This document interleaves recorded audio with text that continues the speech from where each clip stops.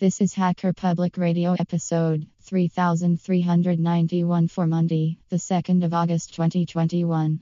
Today's show is entitled HPR Community News for July 2021 and is part of the series HPR Community News. It is the 180th show of HPR Volunteers and is about 77 minutes long and carries an explicit flag. The summary is HPR Volunteers talk about shows released and comments posted in July 2021. This episode of HPR is brought to you by archive.org. Support universal access to all knowledge by heading over to archive.org/donate.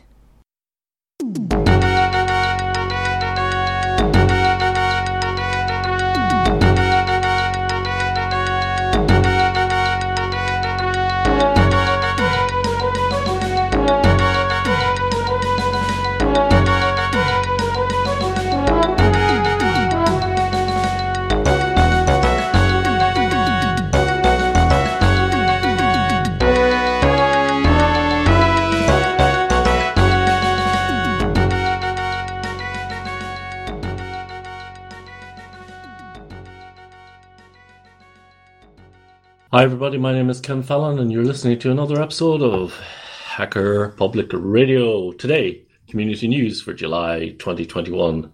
Joining me this time of day is... Hi there, it's Dave Morris.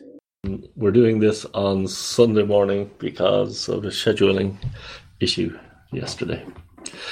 Anyway, HPR is the longest running podcast in the world that doesn't have a Wikipedia page. And we release shows every weekday, Monday to Friday, on any topics that's of interest to hackers. And to make sure that those hackers get some sort of feedback, we come on every month and do a review of the previous month's shows. What could be simpler, Dave? Absolutely. It's a brilliant idea, very simple.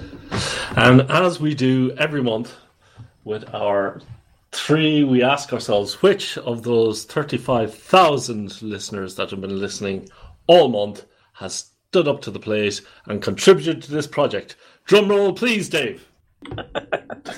Oh dear, they were busy. We're off doing other things because we have had no new hosts this month, I'm afraid. Wah, wah, wah, wah, wah, wah, wah. Very, very disappointing. Very disappointing, Dave. However, hopefully next month they'll be joining us in droves. We'll have to bait them off with a stick. Anywho. Yeah. I'm getting the stick ready as we speak. Excellent. So this is turning into like one of those morning radio shows with Dave and Ken, the wackiest two radio shows in the world. Good morning, Dave. Oh no. Please make it stop. Okay. Speaking of two comedians, the first show from last month was Season 1, Episode 33, or HPR 3369, The Return of the Rust. Yet another attempt by the Linux in-laws to push Rust as a viable programming language. One we know will never succeed. No, it didn't sound like it at all, did it? No.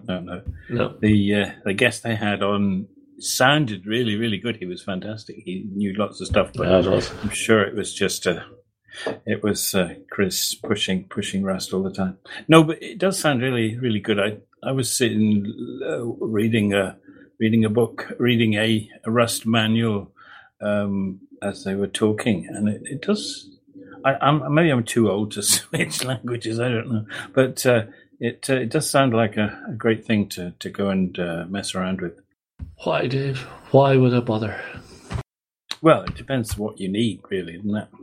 We could do with a Hello World program from them. You know, just this is Rust. This is how you do a simple Hello World thing. Should actually be a minimum requirement for introducing us to... there would be a good series for HPR. Introduce us to a few basic programs, like your basic Hello World, and then maybe your basic open a file, close a file, edit a file, that sort of thing. if somebody could come up with a list of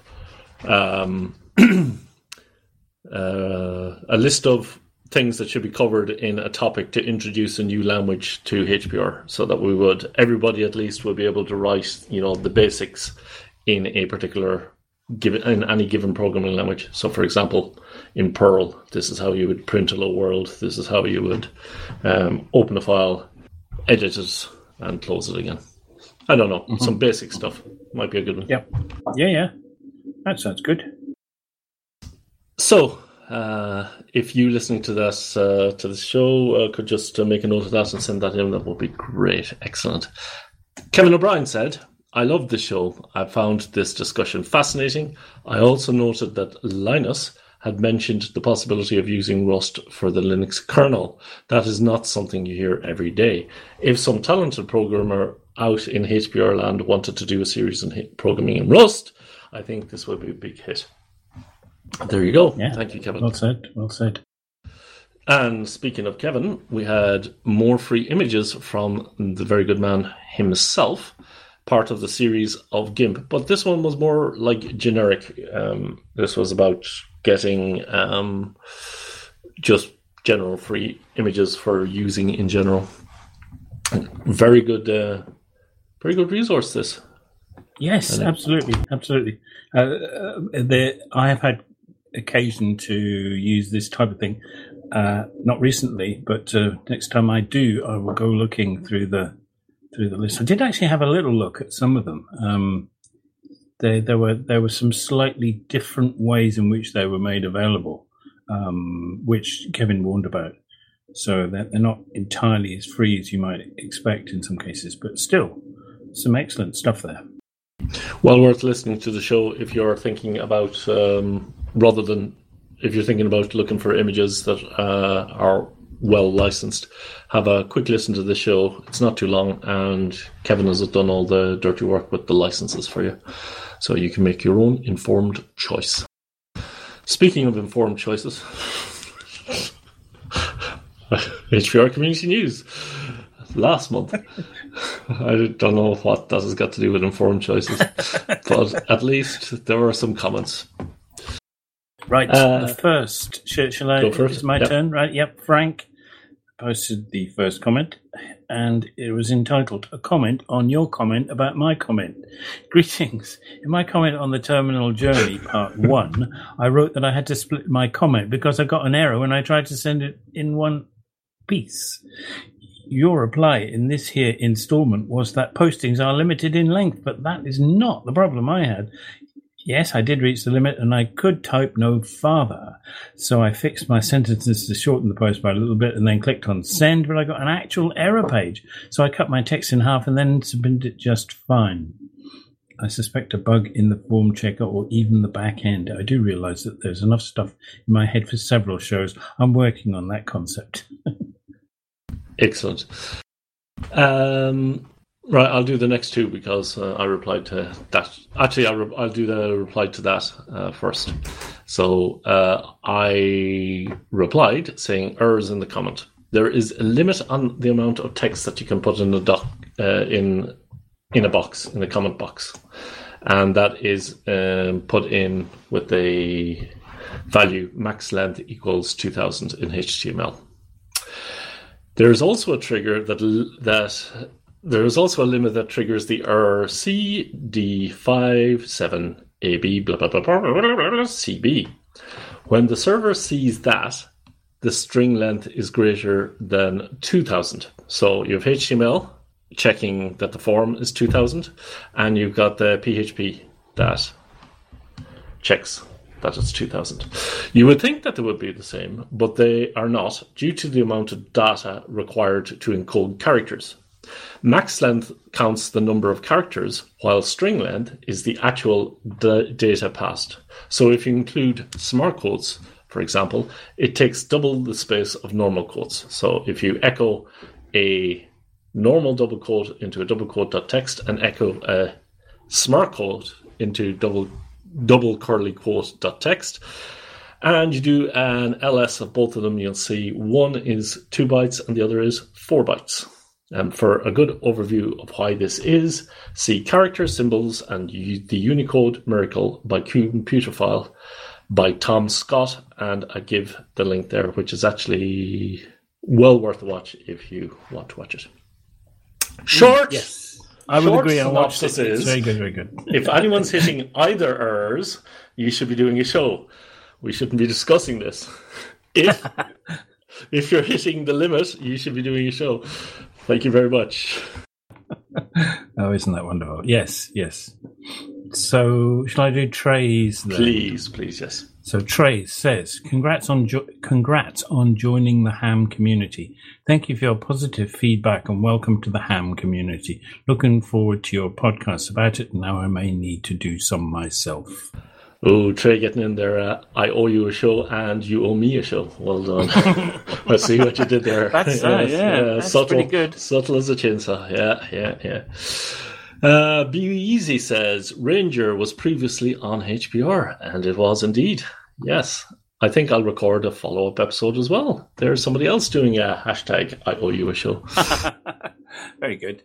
Incidentally, we'd not tagged that show very well because I thought, I wonder if it's in the list of tags, and there was nothing for Ranger, so I fixed that particular issue. But it's if you're doing tags and you talked about several bits of software, then I think it would be quite cool to add tags pointing to them so people can find them, Yeah, and if people can send us feedback about missing tags. For example, I was looking for a show on IVF, but the IVF tag is not there. It's just in the summary and not in the tags itself. So I need to make a note to fix that.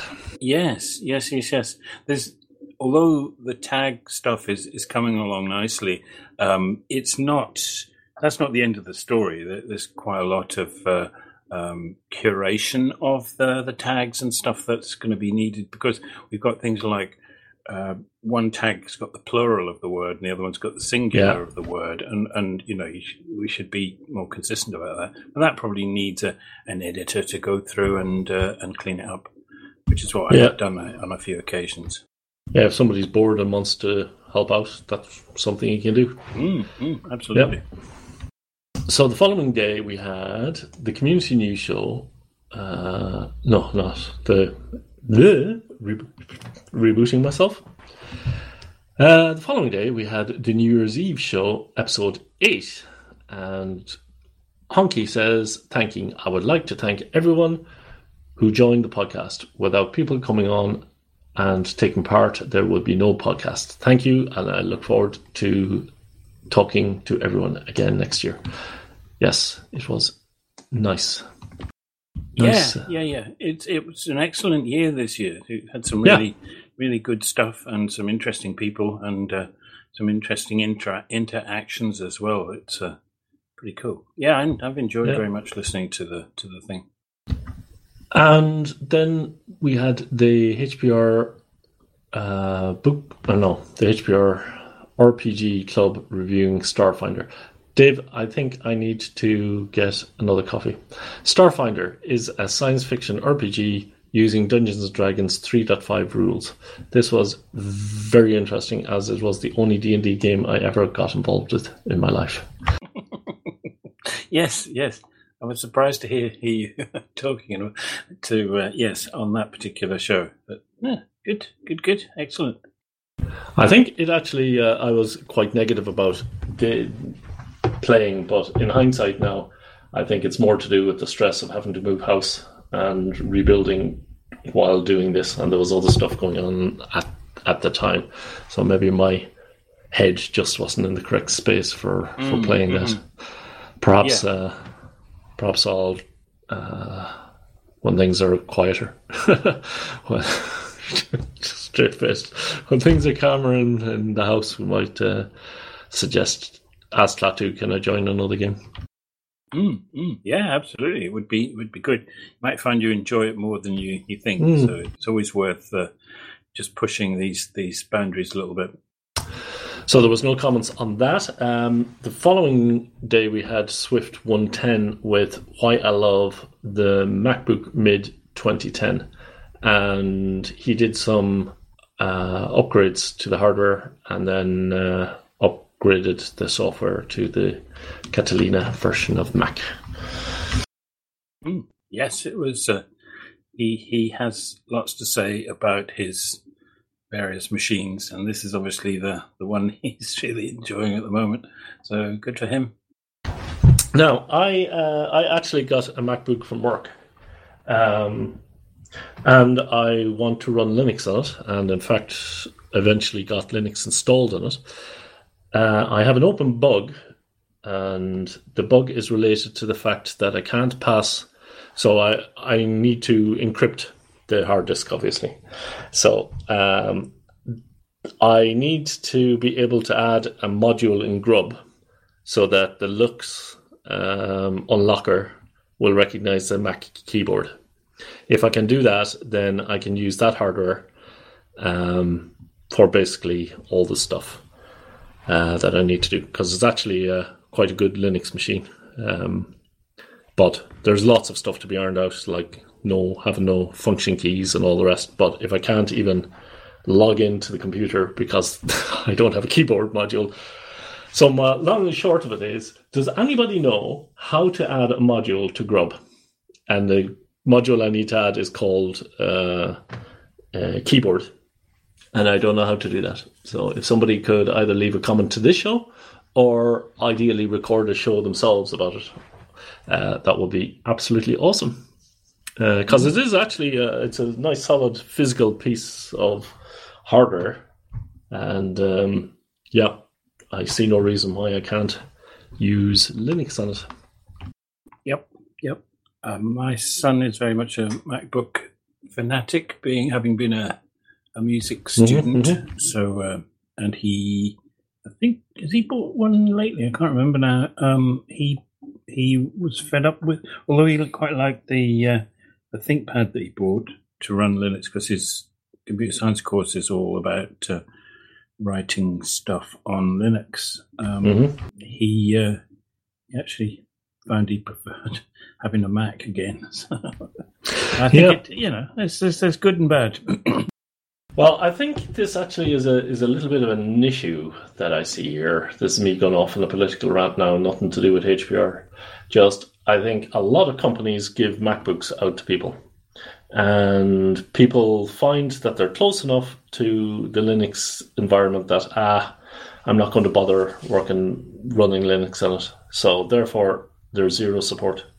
And that to me means, we're failing as a community, because here we have all these actual developers who are running hardware that's capable of running Linux, and yet nobody seems to be running Linux on them because, sure, it's just too much hassle. Yeah, but otherwise, if we don't run the stuff, then we don't fix the problems, and then we don't have a LXDE that is small enough to run a Windows or windowing environment when a Raspberry Pi comes out, or we don't have a kernel small enough and modular enough to be able to run on a mobile phone when Android comes out. Yeah, so this I don't buy this argument of, we'll just run the proprietary software. And that's exactly what Microsoft has seen this, and that is exactly why they're putting in Linux support in, so that people will never feel the need to leave the Windows environment, because it's close enough, it does everything that you want to do, and then you're nice and comfy in that environment, and you never break out, and we lose the whole innovation that comes from people having a miserable time running their operating system, essentially, which is what you doom yourself to if you are running a Linux desktop environment. But, with that, you get the freedom. Yeah, freedom is never free, Dave. Freedom is never free, Dave. Never. Takes some work. Yeah. There's always a cost. Anyway, that particular political broadcast was brought to you on behalf of the EFF Europe. Anywho, card. Yes, 3375. Car ODB2 Fun and Fail. This is something that I really like, the idea of the ODB2 thing, that you have all these sensors in your car that completely unprotected. But on the other hand, don't want to be hacking my own car, as I don't have a car in the first place. Yes. It's not a thing I'm going to do. Although the fact that it's possible to do, and you can do it in your garage or in your driveway or whatever, is pretty cool, I think. Yep. But, not for me. Yeah, but it's again, it's the right to repair if the thing fails to run because you replace an oil filter and then you have to tell the onboard computer that you replace the oil filter or it won't start or whatever. Then yes, absolutely, we need to be able to do this. Yeah. Well, the right to repair thing is very important. I have a friend who is a retired aircraft engineer who would not consider having a car that he couldn't fix, which is why he's got an old Volvo at the moment. The last time I saw him. Excellent. So yeah. So that philosophy is very much there, and people have huge expertise in working on this sort of stuff. So I'm all for that. And if you're not repairing stuff, then you're not seeing how things work, and you're not seeing that you can repair stuff. Mm-hmm. And your kids and your family are not seeing that.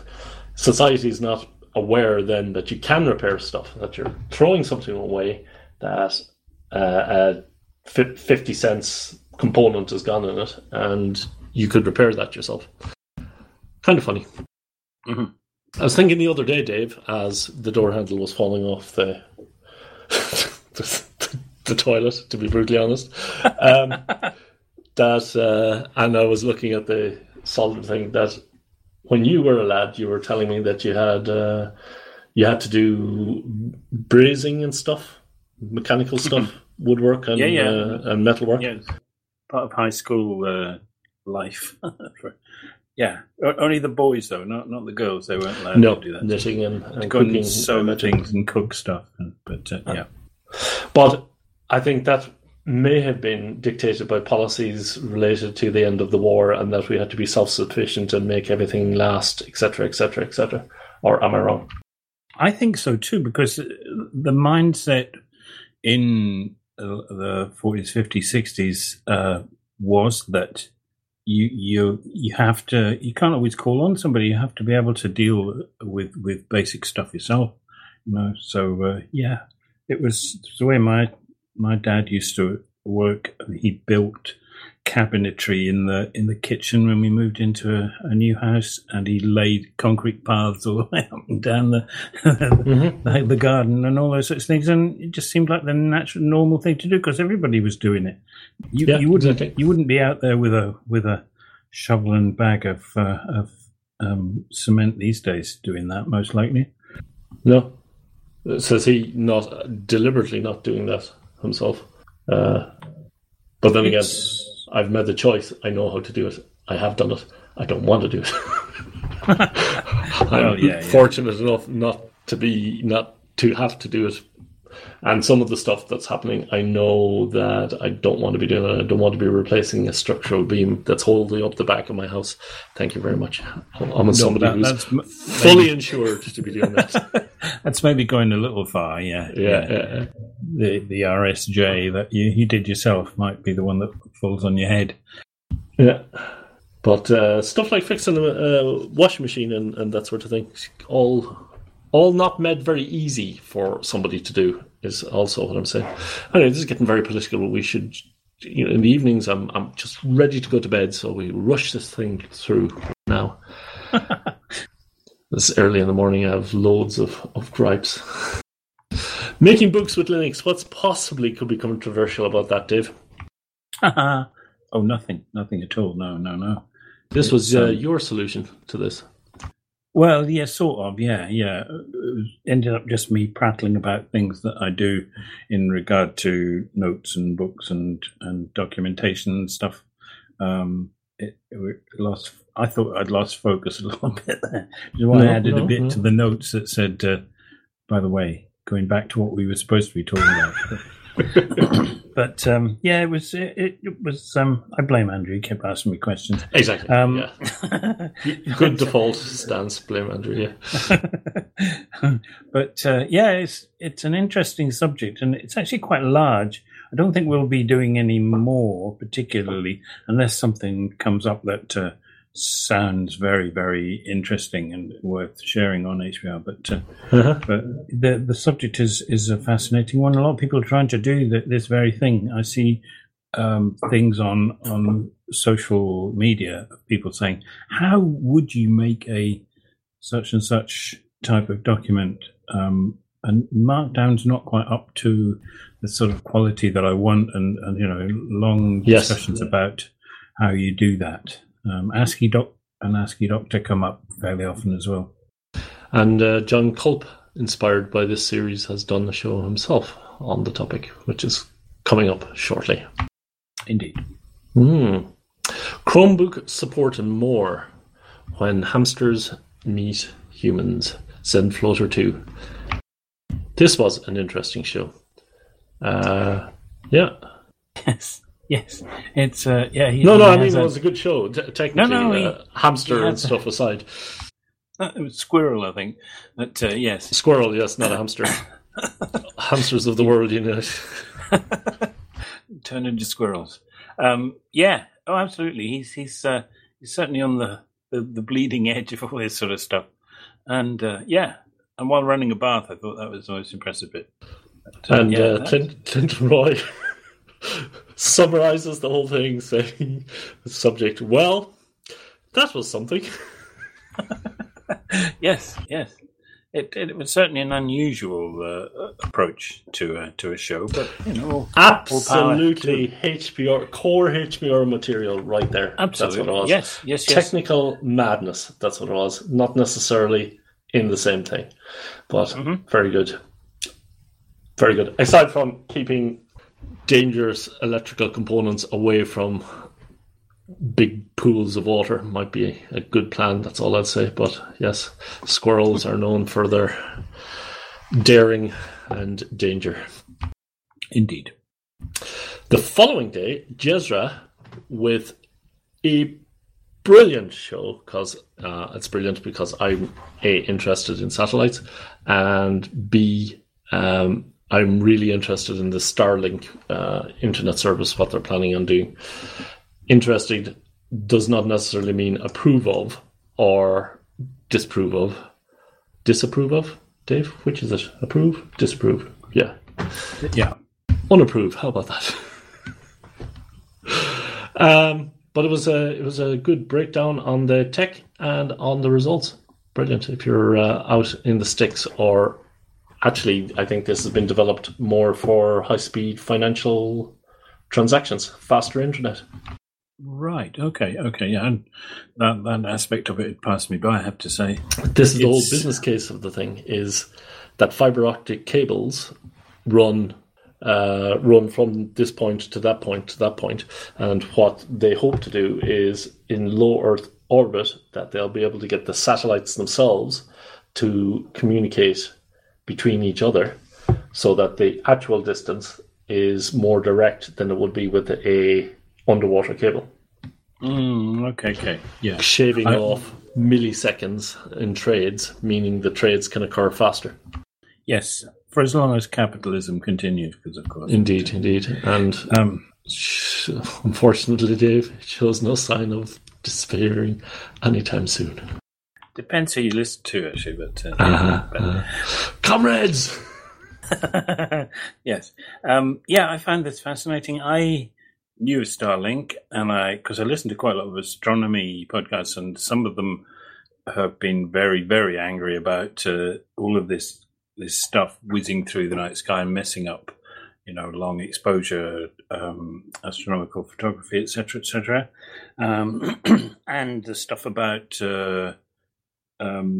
Musk saying that he's going to make the satellites less reflective, which is, I think it's just a PR stunt more than anything else. But but I had not appreciated exactly what the user of it would get and what the factors are.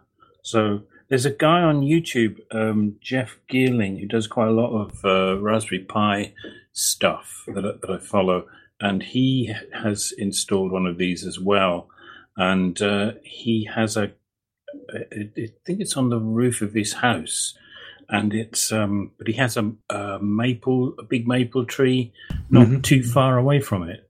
So there's points in where a satellite's going over where the tree blocks access to the signal, and then it's all nice and clear. So he did a graph of where things get a bit yucky, and then it all comes back together again really nicely.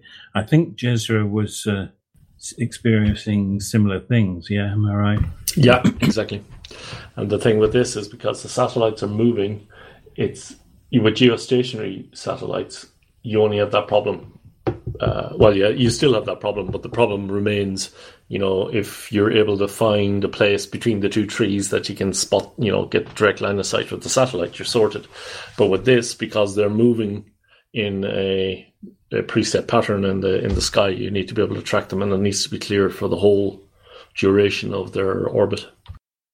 The fact that these dishes actually do the tracking through some very clever electronics, which I don't understand, but still pretty cool, means that there will be that they're following a sort of hemisphere of movement of the satellite, and if there's anything anywhere in that hemisphere or a line through that hemisphere, then you potentially have a problem.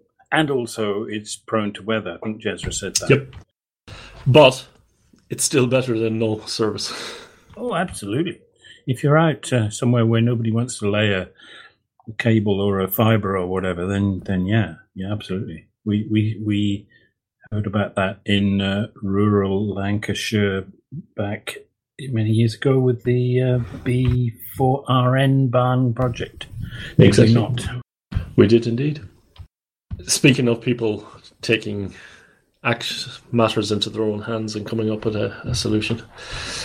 Yes. 3379 monochromic HPR Linux in-laws, season 1, episode 34, the one with the intelligence, part 4 of a 3-part mini-series on AI. Generated pre-trained transforms, GPTs, in this one. Yes. I just see a spelling mistake in the notes I didn't spot at the time. Oops. Never mind. Yes. It's a fascinating area, but I can't claim to understand more than a teeny fraction of stuff at the moment. But it's there's some good links that you could follow up if you had the time to go and look further. Yeah, good start. Good synopsis actually. That whole series, well worth a listen, and very good links involved. And the following day, we had a hookah with building a better Goodreads with ActivityPub. And I don't know if you know Goodreads at all, Dave. Kind of book recommendation site. I've heard of it, and hookah did describe it to some extent. So yeah, it's a sort of social networking reading network type of thing, isn't it? It's a sort of social reading, however you'd like to put those words together. It sounds like a great idea, except that it's owned by the most hated company on the planet, possibly. Possibly, not, but certainly quite disliked by many people, which is Amazon. You needed to say the word. You couldn't leave it to people's imagination to figure out what company it was. Aye, yeah, because they've probably got a huge list of hated companies. You're now on a list, Dave. You are so on a list when they come to get you. Yeah, actually, this was a good idea for a good example of where ActivityPub would make sense. Actually, it's not a strange concept at all, by all means. No. It's something that's well worth looking into. I need to learn a lot more about what would be entailed to give a proper comment about it, I guess. But still, it seemed to have the makings of something quite useful there. Yeah. So the next day we had Klaatu goes for a walk and talks about learning to skateboard. Gosh, this was inspirational. And I'm not saying that not saying that in any way derogatory. This was actually quite inspirational. Absolutely, yeah. All power to Klaatu for making this move and also of talking about it in this way. Absolutely, yeah. John Culp says, consult available. I love this episode. Props to you for learning this as an adult. That's really cool. It was wonderful hearing about the sense of euphoria you felt when you first did various maneuvers. It's easy for me to forget what this feels like because it happened so long ago for me. I was a competitive skateboarder on half pipes in the 80s and have a ton of experience. So if you ever need a human being to talk through any of this with you, hit me up and record the show for HPR. Obviously, he meant to put that in, but forgot. Will be fun for me.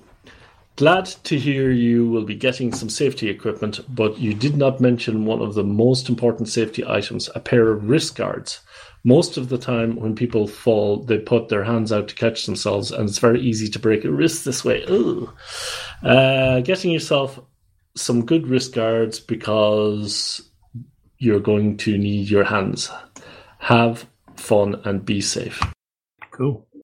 So John Culp follows that up with comment entitled Skate Shoes. Forgot to mention you should not have to pay that much for a decent pair of shoes. A much more affordable option is Converse Chuck Taylor high tops. Those are the shoes I wore until I got my first pair of Vans high tops. The Chuck Taylors have an excellent grip on the board, though they don't have any ankle padding. If you lace them up nice and tight, you get good support against turning your ankle, but they won't protect you if your board bangs into your ankle. The Vans high tops are excellent in every respect. I think I got a pair for about $50 several years ago, but maybe they cost more now. Now, I would not have put down John Culp as a, what did he call himself? Competitive skateboarder. He has mentioned this before. I was aware of this. I think he pointed. He's got some YouTube videos of him as an older person doing a bit of skateboarding in a skate park, and he's. I think he still has it. He's still pretty. He's kept himself fit and.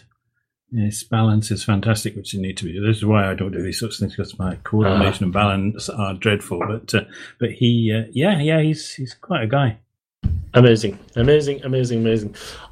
just learned 2 pieces of information about Klaatu this week that I was not aware of as well. Both of which I'll tell you after the show. If you're interested. But the rest of you are just going to have to figure out, what does Ken know about Klaatu? One thing I know is he doesn't have a HPR sticker on his laptop. Very strange. Yes, indeed. Following day we had 3382. How I fixed a fault in my car for free thanks to YouTube. By the way, that sounds really freaky. I learned some things about Klaatu that I didn't know. I was talking to him just in a conversation, and he mentioned stuff. That's all. It's not that weird. Okay, that's good. I'm not like hiring teams of detectives to figure out stuff about Klaatu, just so you know. Oh, yeah. And that AI thing you've been writing exactly, yeah. digs into people's internet history. Heat shielding in a car. Why would you have a heat shield? What's a heat shield? Don't ask me. I have no idea. Is it something? It's related. I think it's something to do with the exhaust. The exhaust. Yep. Don't know. I do not get into car stuff anymore. I have done in the past when cars were easier to repair and stuff. I used to work for my uncle who had a garage, but only trivial stuff. But yeah. But I have no idea. I should have checked because I forgot to do it, and I didn't look at the YouTube video either. So yeah. I think it's a cover over a muffler or a silencer. Oh, right, okay. I wasn't aware that they did that type of thing. No, I had a lot of experience with I was stuck up in a place that there was zero chance of getting out and I could only afford a really crappy car, so I ended up going to the scrapyard, taking bits off older cars and then putting them onto it. Became a franking car. Yeah. There's a lot of mileage in that type of thing. Definitely. There is. And when you don't have to do it anymore, that's great too.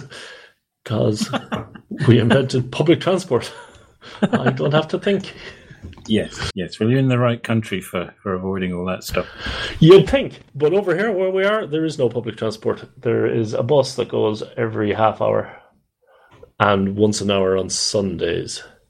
So I ended up having to drive my wife's car, which is a rental or a private lease. And anything with the kids, you have to drive them into the thing and back. And then my back is absolutely wrecked as a result of it. So I'm looking forward to being back to civilization. Oh, boy. Yeah. Where were we? My geeky experiment. An Asus EEPC901, one of the originals, running BSD on it. Very, very cool. Yes, it never occurred to me to do this. I have a EEE PC, the later version. What was it, 1005 or something? Or something with starts with a 1000. And it had Crunchbang on it for a while, but still does because I've not used it. But that would be. I'm quite tempted to have a go at this. It's really interesting. Yeah. No Bluetooth though. Yeah, I don't like Bluetooth. No, I wouldn't use it. I do use Bluetooth from my phone to my headphones and things, but not much otherwise. Bluetooth, I think, sucks. On page 3 of the specification, it says Bluetooth should always suck because it's the only explanation for a protocol that's been around so long to still suck as much as it does. Yes, there was something else I would use it, but yeah. ZenFloater2 says, why I love OpenBSD. I love OpenBSD because they produce a secure OS. They also produce a whole OS. You will never see the lead kernel developer at an OpenBSD insert a patch into the code which was developed by the NSA into the kernel. Then only withdraw the patch after the entire community forces them to do so. Integrity, security, code correctness. I remember hearing about that, but which developer was that and what OS was it? Was it OpenBSD or was it another kernel? I have no idea. I don't keep up with this stuff anymore. I tried to have a look and see what it was, but I can't. ZenFloater 2, which actually means there's a ZenFloater 1 out there somewhere. Probably electrocuted himself with his laptop in the bath. Anywho, where were we? Yeah, send us a link to that because I tried to find it but I couldn't. Yes, page numbers in EPUB files 3384 by John Culp in response to 3367. I love response shows, I really do. And it's how you should do it properly, Dave. Yeah, it's fascinating. It really is fascinating. I just realised I didn't actually comment on this at all, and I planned to. It's been a bad month. Really, really interesting. I'm not quite sure how you paginate a sort of wobbly bit of text like an EPUB. Do you? I think John says something, or he's maybe commented that there are mechanisms that count number of words and say after 250 or something, that's the end of a page. But I've got EPUBs that have been that are SAMS books that have indexes in them, and they have links to chapters in the index rather than pages. They just say, or, chapters and sections and stuff. If you want to find the word banana, then you look in the banana chapter in the subsection. Okay. Yellow stuff. I don't know, but yeah. But so I haven't quite managed to. This hasn't completely resolved the issue as far as I'm concerned. But I've not given it any attention because I've been doing other things. But yeah, an excellent thing, and thank you very much, John. That was very, very helpful. So we have fixed the problem of how to do it, but or what's the syntax for putting in a page break, page identifiers, and then an index, but not how you would determine where the pages are. And I'm also not clear how you would make an EPUB 3 from nothing, from using Pandoc or something, but maybe there's a simple way of doing that. Anyone who knows, send in a show. DIY cat feeders. You talked about a 3D printed cat feeder. I was going to make reference to your cat, but alas, she has passed. Indeed. This was most interesting, actually. It's I looked at the Thingiverse, the project, and it's quite clever, and the way it runs, where it's using a plastic auger that you've printed, feeds stuff out of a container, and then it reverses for a little bit to stop there being any blockages, because this is dry food pellet stuff. Yeah. Looks really good. But yeah, it's not a thing I would have ever used, to be honest. My late cat was possibly a strange one. You just gave her a bowl of food. The wet food she'd eat straight away and clean the bowl out. But there was another bowl of dry food, which you just go and nibble at every little while. And she self-regulated her feeding, which, having been a biologist and looking after caged animals and stuff for a while, a lot of animals do that. They don't. If you give them food, they don't just go and gorge themselves. They just go and have a little nibble and then up again. Mice and rats and those sorts of things quite happily do that. So I don't know. Maybe cats. I don't know that much about cats. Maybe they're a piggy type of cats that just eat it all. But yeah, interesting though. It was interesting that you lose the bond with the cat using an automatic feeder, which kind of makes sense. Yeah, you're no longer the provider. The provider is this magic box in the wall. That's an important thing. Yeah, we taught our cat to know the time that she'd be fed, and also she had a treat time as well. And she'd know. She'd say, "Oh, it's time." She'd be there, saying, "Oh, come on, you're supposed to be giving me stuff now." How did she know the time? I have no idea. Perhaps, Dave, she had a database to randomly. she was thrown by DST. Segue, she had a Perl script as that's what it was. Database. A bit like what you did in episodes 3386 the following day. Yes, this is perfectly logical and this is perfectly normal, Dave. Don't ever change it. Yeah.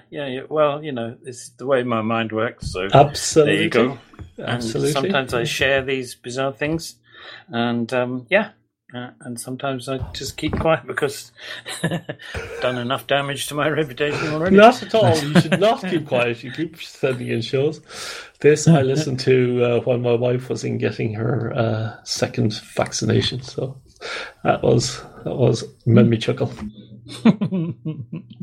Well, it's working fine, and it does the job, and it amuses me to say how many times have we had haggis, neeps, and taddies, and how frequently was it? Yeah. And they go, wow, yes, we've had it a lot, haven't we? We really like that very much. Oh, that's good then. It's but there are bound to, I mean, sure, there are bound to be occasions when people need this sort of thing, not necessarily for doing recipes and whatever, but there are always going to be things where you want to, whenever we get to go back into the theatre, or, when you have a group of people that want to do different things, going out for a night, for example. Not that I do, or not that I can, but technically, we've been to the cinema 4 times, we've been to the theatre 4 times. I want to go to cliff walking or something. You could adapt that same concept to doing other things like events or even books that you read or whatever. It doesn't necessarily need to be for menus. Mm-hmm, mm-hmm. Yeah. The principle is there anyway. You could play around with the ideas. I think it was you who suggested I put it up on a Git repository. So that was the tail end of the project. Super. Yep. Following the InfoSec podcast, part 5, Grab Bag, and this is Trey, I think, rounding up his series. No, he still has 1 left to go. And good. I like this. It's another one I was listening to at the vaccination center. Yes, he's got some great podcast recommendations here. These are really good, and I found I'd heard of a few of them. Haven't had many coincidences with the things that I listen to, but Command Line Heroes, I've been listening to that. That's pretty good. So anyway, lots of good stuff there, and a great resource to go back and look at if you need exactly information. And if you're short a podcast, the podcast recommendation series is actually quite a good one now. Good resource. Mm-hmm. So we must be hitting the end nearly, Dave, on the 28th. The 3rd episode this month, Free Software Foundation Europe by the Linux In-Laws guys. Very good interview. I think I interviewed him before at the Free Software booth in FOSDEM. Oh, okay. Yeah, interesting guy, and some interesting discussions about the organisation and so forth. Yeah, absolutely. I do enjoy the interview shows, by the way. I think I've said this before. The interviews come out really, really well, and some very interesting people to talk to. Yeah, I'm trying to find that episode. 1 second. Yes, it was 1713. But again, at FOSDEM, you're only going to get a short snippet. It was back in 2015, mm-hmm. and this really did justice to the movement and the man. So there was one comment on that. It's my turn, yeah. Yeah. Brian in Ohio says free speech. So free speech is okay unless the FSFE, decides it's not okay. Except for RMS's quirky behaviour, he was never accused of doing anything illegal. He was merely exercising his right endowed by our creator of free speech. His only fail was not realising that the thought police had invaded the FSF. Down with Big Brother. Okay, fair enough. Not necessarily agreeing with that, but fair enough. No, it's a free speech comment. Again, not agreeing in any sense at all, actually. But that's for another day. Tales of a Tagger. Ventures and Mishaps Tagging Past Shows. This is Archer72, who has posted lots of summaries as well, and basically walked through how to do it for anybody who wants to join in the fun. Yeah, it was very useful that he did this, actually. I know we've talked about this in the past, but it's been quite a while, and it's moderately complex when you hear of him of his problems with it and so forth. It's you can see how you could easily trip up with some of these oddities. Some of the limits on the sizes of things are a little bit arbitrary, so it's easy to get caught up with those. Yeah, but yeah, no, excellent show. Thank you very much for the contribution. good to hear it actually from somebody else's point of view, somebody using the system. And the final one of this month was the Intro to DOS series that Ahuka is going to be doing. And Brian in Ohio says, great show, really enjoyed this episode. The mixing of computer and personal history was great. Can't wait for the next podcast. Kevin replies saying, you're most welcome. I'm glad you enjoyed this trip down memory lane. I'm basically releasing the DOS series shows about every 4 weeks or so, alternating with my GIMP shows. Yeah, great. Good stuff. Yeah, it's a good series. I'm looking forward to this one. What I've seen so far. And that brings us up to today's show, which we're not allowed to comment about. And there are some feedback on comments on previous shows. My terminal journey by some guy on the internet, and there was a comment saying a perfect time for sudo apt mark hold audacity sudo apt mark showdown. Show hold, not showdown. Show hold. Sorry, people. Yes, yes. So this is related to the current as you're listening, or current as we're recording, not as you're listening necessarily. Where the licensing for Audacity may or may not be changing. Yes, it's all a little bit confusing as far as I'm concerned. Anyway. Mm-hmm. Do you want to do Andrew's one? Yes, indeed. Yes. The next comment is on Andrew's show, Andrew Conway's show, Making Books with Linux Part 1. John Culp says, page numbers. I've been away from HPR for ages, but checked back in this morning and found this show about ebooks. Loved it, and thanks for the mentions. The discussion about page numbers prompted me to look into the issue because it's something that's bugged me for a long time. I was pretty sure there was support for specifying page numbers in the EPUB 3 standard, but I've never gone into the weeds and figured it out. For fiction, it doesn't really matter, but as you discuss, page numbers from the physical books are still pretty important in academia, where we are expected to cite our sources. I took a couple of hours this evening and learned how to embed page numbers, and tomorrow I'll record a response episode to share how it works. There's good news and bad news involved. ... And Danger Seeker comments on the same show, fonts and latex. Fonts were a problem for latex in the early days because Mr. Kunt invented his own high-quality system of describing fonts.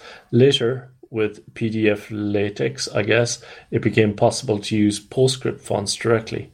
But PostScript fonts are expensive, and on Windows, PostScript fonts were never really widely used.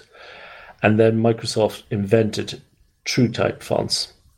With ubiquitously cheap and not always high quality TTFs, TrueType fonts, there was a growing need to use TrueType font in latex. It seemed like PDF latex can use the fonts in TTF format, but I've never tried it myself. Today, LuaTeX and LuaLatex can not only use TTF, but also the even newer OTF fonts with very little problem. It works, but the goal of LaTeX was to produce high quality documents. That's why the default is extremely high quality, and changing things is hard. With Microsoft products, the rule is to produce very low quality documents, and it is easy to change to Comic Sans or worse. Well, with LuaTeX, you can take part of the low-quality document revolution. Well, with LaTeX, I can now take part in the low-quality document revolution. Winky face. That's really useful, actually. Yeah, It is, isn't I've it? lost touch with this stuff. I've said many times before. We used to use LaTeX, however you're supposed to say it, as the standard way of producing documents on the VAX cluster that I was in charge of way back in the mid-80s and so on. And we bought exciting, wonderfully amazing laser printers to go with this. Oh, such a breakthrough. But anyway, yeah. So all the students produced their reports and dissertations and everything using that. But since the time came when you didn't need to use that anymore, and things like Word and Star Office and things came along, then it all sort of fell by the wayside, apart from all the people who are writing scientific papers using it. Yeah. People in research groups and stuff. And they still are, of course. It's particularly strong in maths. So I'm very much out of the loop these days, have been for the past 20 years or more. So, again, one of the regrets that I had was not learning LaTeX. I think I just came to it a little bit too late in my academic career, because God, LaTeX documents look good. They really do. They do. They just... And the power that you have to produce stuff that's... You can generate indexes just at the drop of a hat, for example. And, all of the other fancy things and all of the sort of templating stuff where you can get standardized documents by just simply declaring that that's what you want to use is excellent. It's brilliant stuff. Did we just skip over the fact that Danger Seeker seems to know an awful lot about this and perhaps should do at least an introductory episode to introduce themselves to the network?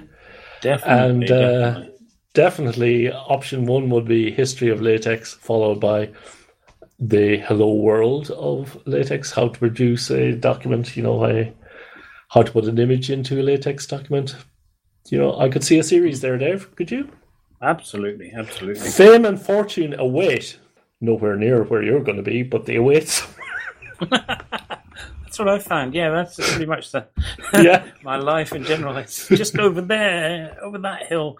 Just you never get there. Very much leprechaun solutions. Rainbow, yeah. Yes. Anywho, Trey says, thanks for the feedback, Pork Chop. This was on Pork Chop's feedback to his show, which we covered last month, about the Layer 8 podcast, which is actually quite good as a name for a podcast, Layer 8. See what you did there. Badoomch. Hi, Pork Chop. I will be adding Layer 8 podcast to my list. Thanks for the feedback from Trey. Excellent. Then we had the mailing list discussions, and mostly about the Mumble server closing down, which I'll read. As discussed last December, the Mumble server ch1.teamspeak.cc is going to close down.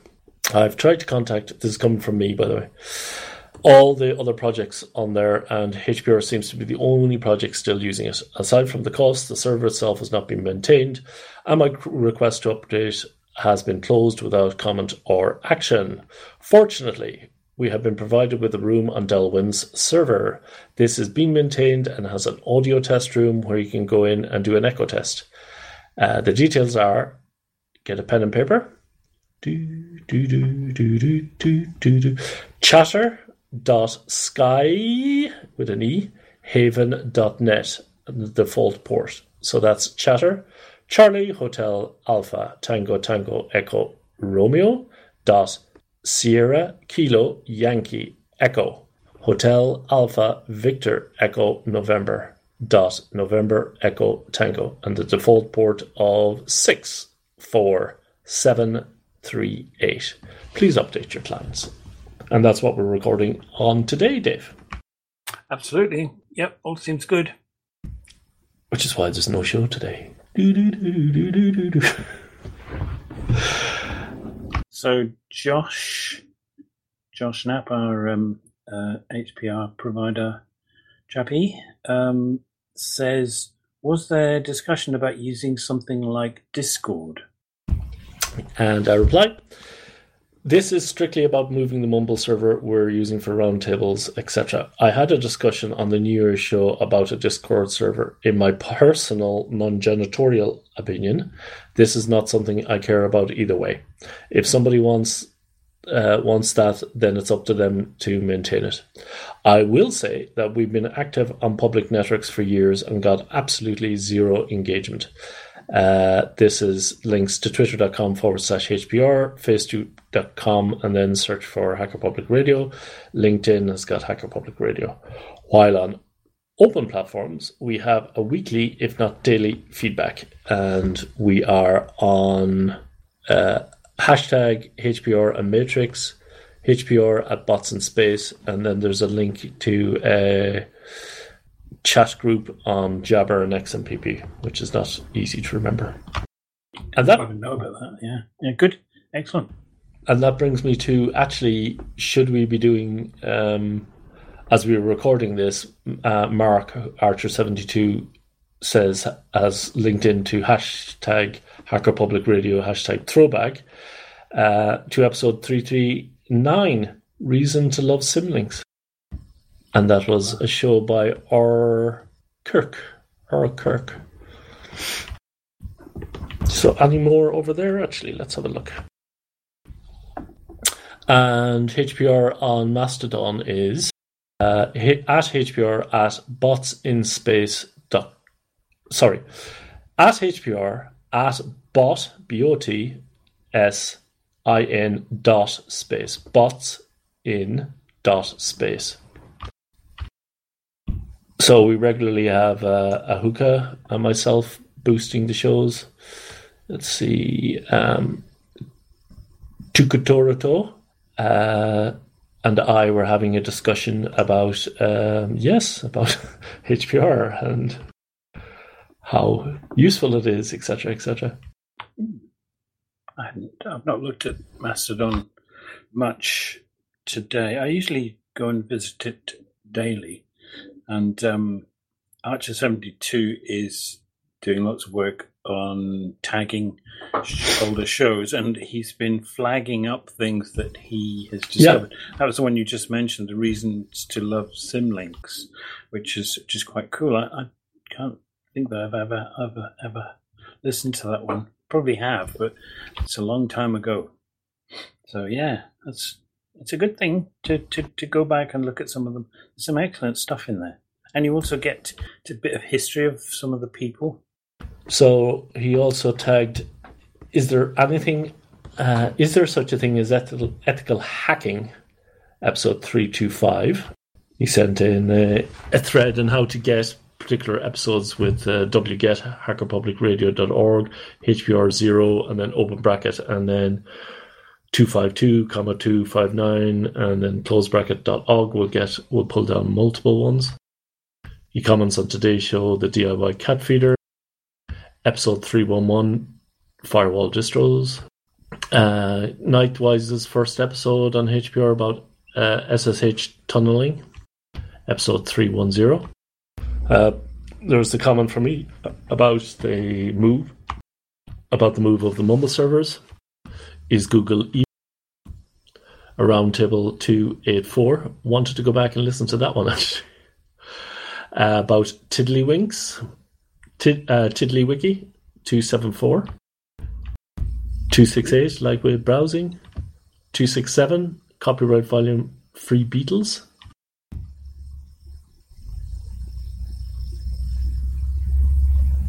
Oh yeah, and episode 248, the recording skipped at 5 minutes 56. So I actually emailed Morgellon, but he never got back to me.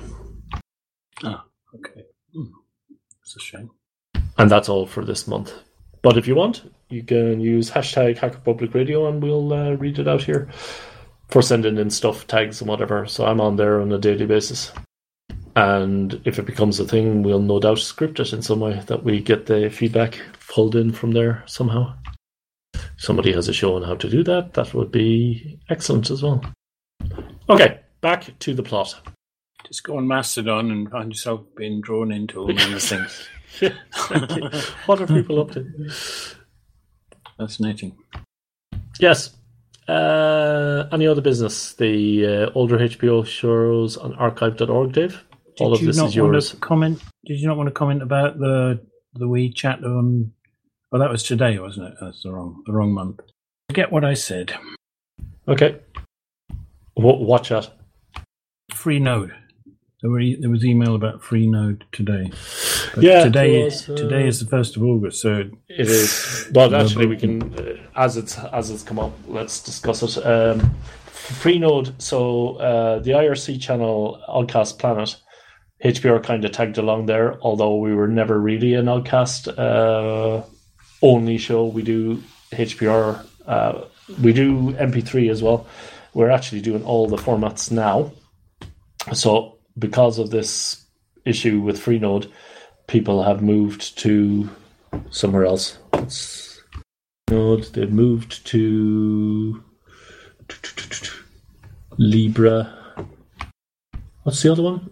Libera. Libera. Yeah, I don't know what the... Anyway, I personally don't do IRC. I haven't done the IRC administration. Don't know how. If somebody wants to tell me, I don't mind doing it, but don't know how. Somebody who has been adminning the hashtag OddcastPlanet on Freenode, feel free to go over and do it on Libera. Is that all we have to say about that? I think it is, actually. Yeah. I'm really just reading this or absorbing it. I've read it already, but yeah, is it Libera Chat or something? I'm not sure. Yeah, something like that. I've seen reference to this many times, but it's not stuck in my head, and it's not in these emails. But yeah, we should maybe put something out about where the IRC is now. Well, that was the point, wasn't it? We need to update the website to say if you want to go find Oddcast Planet, it's over there now. Yeah, and if we're doing that, then I should be sitting in there with listening at least, which I did on Freenode, but then I got dumped out of Freenode recently, and I thought, well, I'm not going to bother. So I'm happy to bother. I don't mind learning. Well, I don't know if I want to take on board IRC administering. If somebody's already doing that, that would be great. But if nobody else is going to do it, I don't mind doing it. So long as somebody tells me how. Which can be, here's the manual on how to do that. Okay, Dave, any other business? Knock yourself out. Too many tabs open. Yeah, AOB, we've uploaded 35 additional shows in the previously not unloaded, ununloaded 1 to 870 range. And I had to pull a halt because I'd hit up against shows which didn't have tags if I'm doing them sequentially, which seems like logic. So I tagged 10 that needed to be done and uploaded them. But yeah, we need now to be doing tags and then doing the upload. So we're not going to be able to go quite as fast as we were previously. But still, we're getting there. So on the subject of the tags, we had 3 contributors to updates this month. Archer72, who's done lots. I don't keep a record of who's done how many, but and we had Rowan, who also contributed, which is very nice to join in, and some guy called Dave Morris who did a few as well. So 71 shows in total have been updated, and we currently have 222 which still need work. So we have a sort of an unofficial target of getting the whole thing sorted by the end of the year, but whether we manage to do that is another thing. But that's the overall plan. How do you do? Say, I wanted to do a few shows. How do I prevent doing the same ones? It isn't there isn't really a mechanism for preventing clashes. I do have a mechanism whereby I can generate you a list of a pre-formatted list of show information. So if you ask for the shows in the range, 100 to 110 or something, I can send you a list of all of the shows there that don't have tags or summaries. If there is a summary but no tags, it will put the summary in with a comment mark at the beginning of it. And similarly, if there is no summary but there are tags, then it will do the same with that. So it's just useful to be able to look at that when you come to do the list. So if we do that, then it doesn't reserve that block, but there's not that many at the moment people who need to be made aware. So it's relatively easy to say, today I am mostly editing this range. So, can you send me 5 shows to do, please? Yeah, sure. Yeah, Any 5. Yep. And if somebody else was to ask for 5 shows, could you do that for them as well? Absolutely. Yeah. It's a pretty straightforward thing to do. And Dave, what's your Mastodon or email thing? How could they contact you, Dave? I don't know what my Mastodon thing is. While you're continue to talk, Dave, I will find out what your Mastodon thing is. Strange, isn't it? You use it, but you never have to type it because the client knows what it is. So I don't remember things like that. And I have a Gmail account for email. So that would be dave.morris, MORRISS, at gmail.com. So, and your Mastodon email or your Mastodon contact is at perloid, PERLOID, at mastodon.sdf.org. And if you want to contact me, it's at ken_Fallon at mastodon.sdf.org. Cool. I think I've put these sorts of contacts in my HPR profile thing. I should do that too. And it's very easy to change your profile at any time, Dave. Yeah, you just need to send in what is it? A new show, a box of chocolates. Is it? No, that's all. You just record a show and you send it in, and then we can update your profile. Much cheaper. Yeah. That's how you get your profile changed in HPR.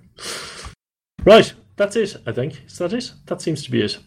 I think that we've reached the end. Yes, we've covered putting ourselves on an Amazon watch list. We've covered ourselves by going to about capitalism. Okay, anything else to make sure that we have some feedback next month? No? I don't think so. I think we're done. Okay, tune in tomorrow, actually, for another super exciting episode of Hacker Public Radio.